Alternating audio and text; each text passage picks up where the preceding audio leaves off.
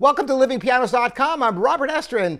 Today, I'm going to tell you about 5 misleading piano terms.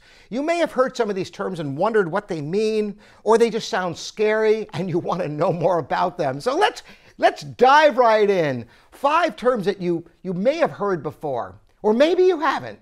The first one we're going to talk about is gray market pianos. What are gray market pianos? You hear that term and it sounds pretty foreboding, almost like it's illegal or something. Well, truth be known, gray market is a term coined by Yamaha North America.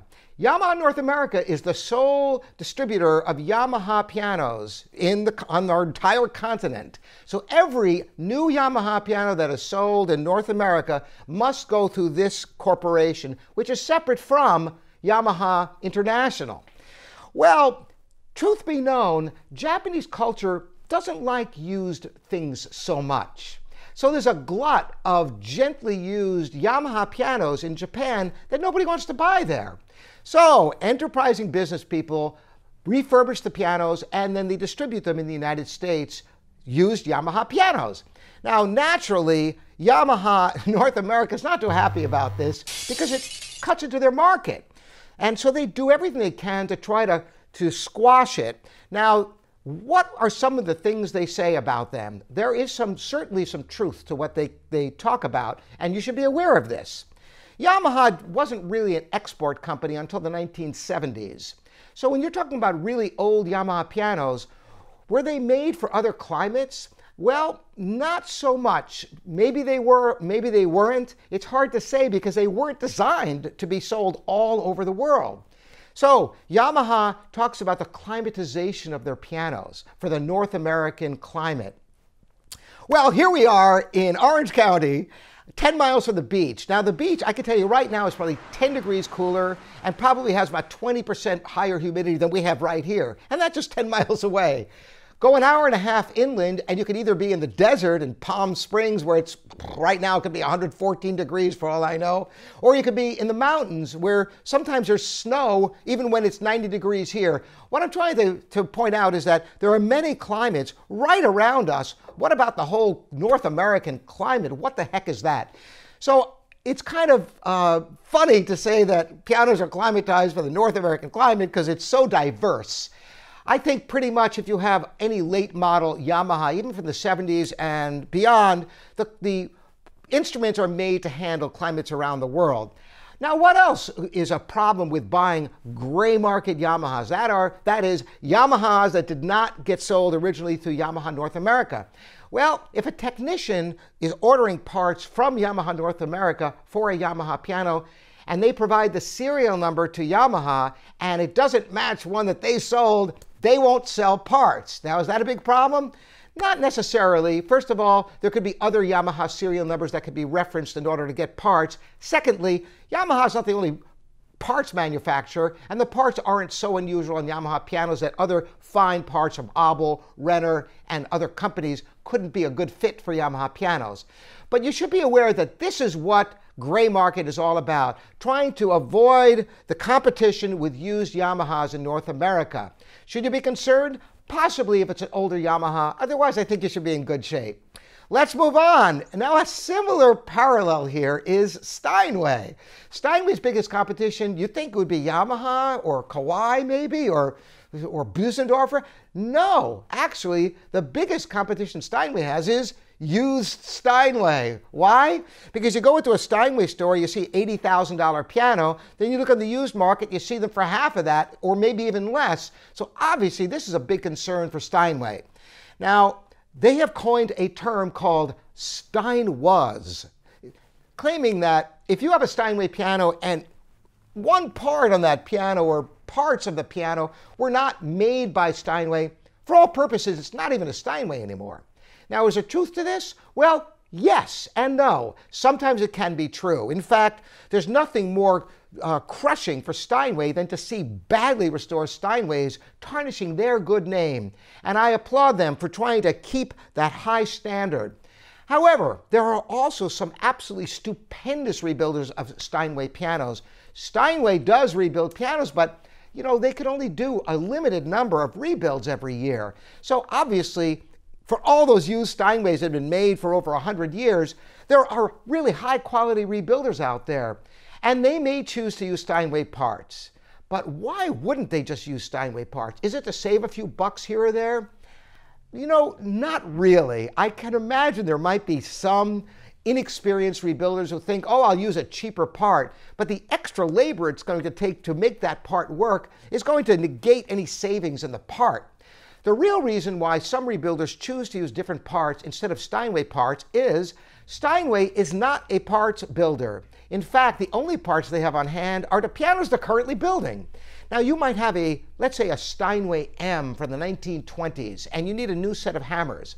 Now, an inexperienced rebuilder might just order a set of hammers from Steinway, thinking, well, it's got to do a Steinway Model M, it's got to be right. Well, fact of the matter is, the specifications of Steinway pianos vary over the years. So it may or may not be the exact right weight and geometry for a specific piano from the past that you're planning to rebuild.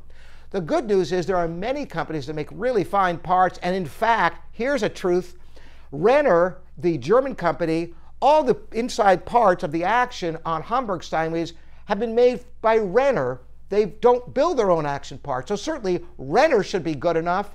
And if Renner's good enough, ABO makes great hammers. There are a number of companies that make excellent parts. The critical thing is using the right part for that specific piano. If it's a Steinway part, terrific. But if the Steinway part isn't the right match, you might be better off using other parts for a specific Steinway piano. All right, well, what else do we have? Sometimes you go into a store and you wonder about a piano, and a salesperson might say, oh, you've got an all-spruce soundboard. You go, oh, I've heard that spruce is good on a soundboard. And you think all spruce must be great. Well, all spruce is a clever way of not indicating to you that the soundboard is not a solid spruce board, which is the preferred board for high-quality pianos. A laminated board is simply plywood. Now, what's wrong with that? Well, first, let me tell you what's right with it. A laminated board is much, much more durable, just like plywood is less likely to crack than solid wood. Why is that? Because the grains are put layer upon layer, crossing each other with cement between. So it's almost impossible for a crack to go through because it's going to be the grains at 90-degree angles to one another. The bad news is that that very fact makes the soundboard less beautiful sound. The vibrations are not as rich and wonderful.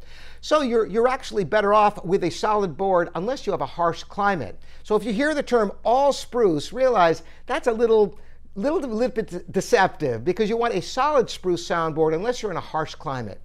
We got two more for you now. One of them is something you've seen time and time again, and that is the GOB sale, the going out of business piano sale. Now, many of these are legitimate. As a matter of fact, when you consider that in 2005, there were over 1,200 piano stores in the United States, and today we have a little over 150 or somewhere around 150 piano stores. A lot of piano stores have gone out of business, so there are legitimate going out of business piano sales. However, this is the way it generally works.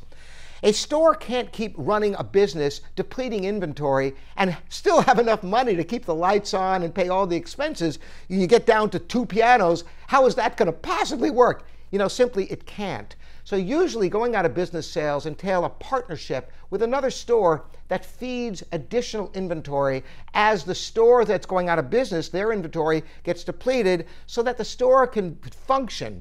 So there's a lot of hype that goes into these, and they are sometimes very successful sales events with tremendous amounts of promotion and advertising going into them. So it's not necessarily a bad place to buy a piano, but you should be aware of what really is going on. Worse yet, sometimes you see people taking advantage of this, and a store will do a going out of business sale for months or years and then change names and do the same thing all over again. I've seen this happen, and it gives a bad name to the whole industry.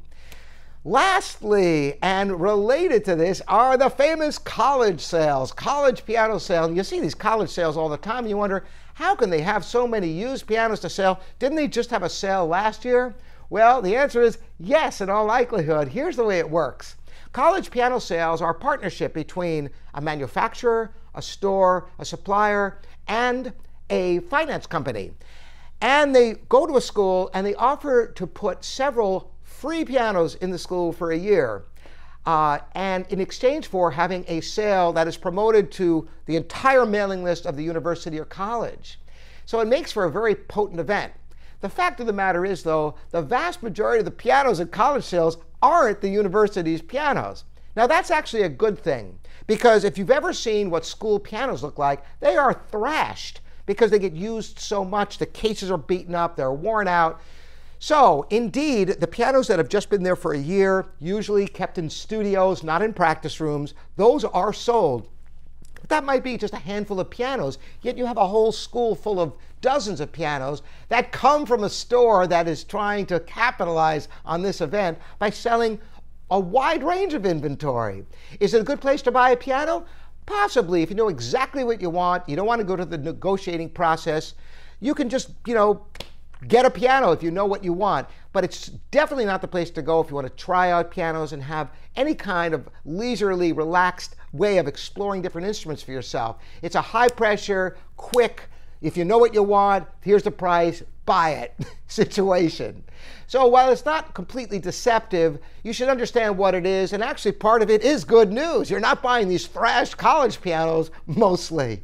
So those are 5 things that are not what they might appear to be, and I hope this has been helpful for you. If any of you are piano shopping, you have other questions, Living Pianos is always here as a resource for information for you. Thanks so much for joining me again. Robert Estrin here at livingpianos.com, your online piano store.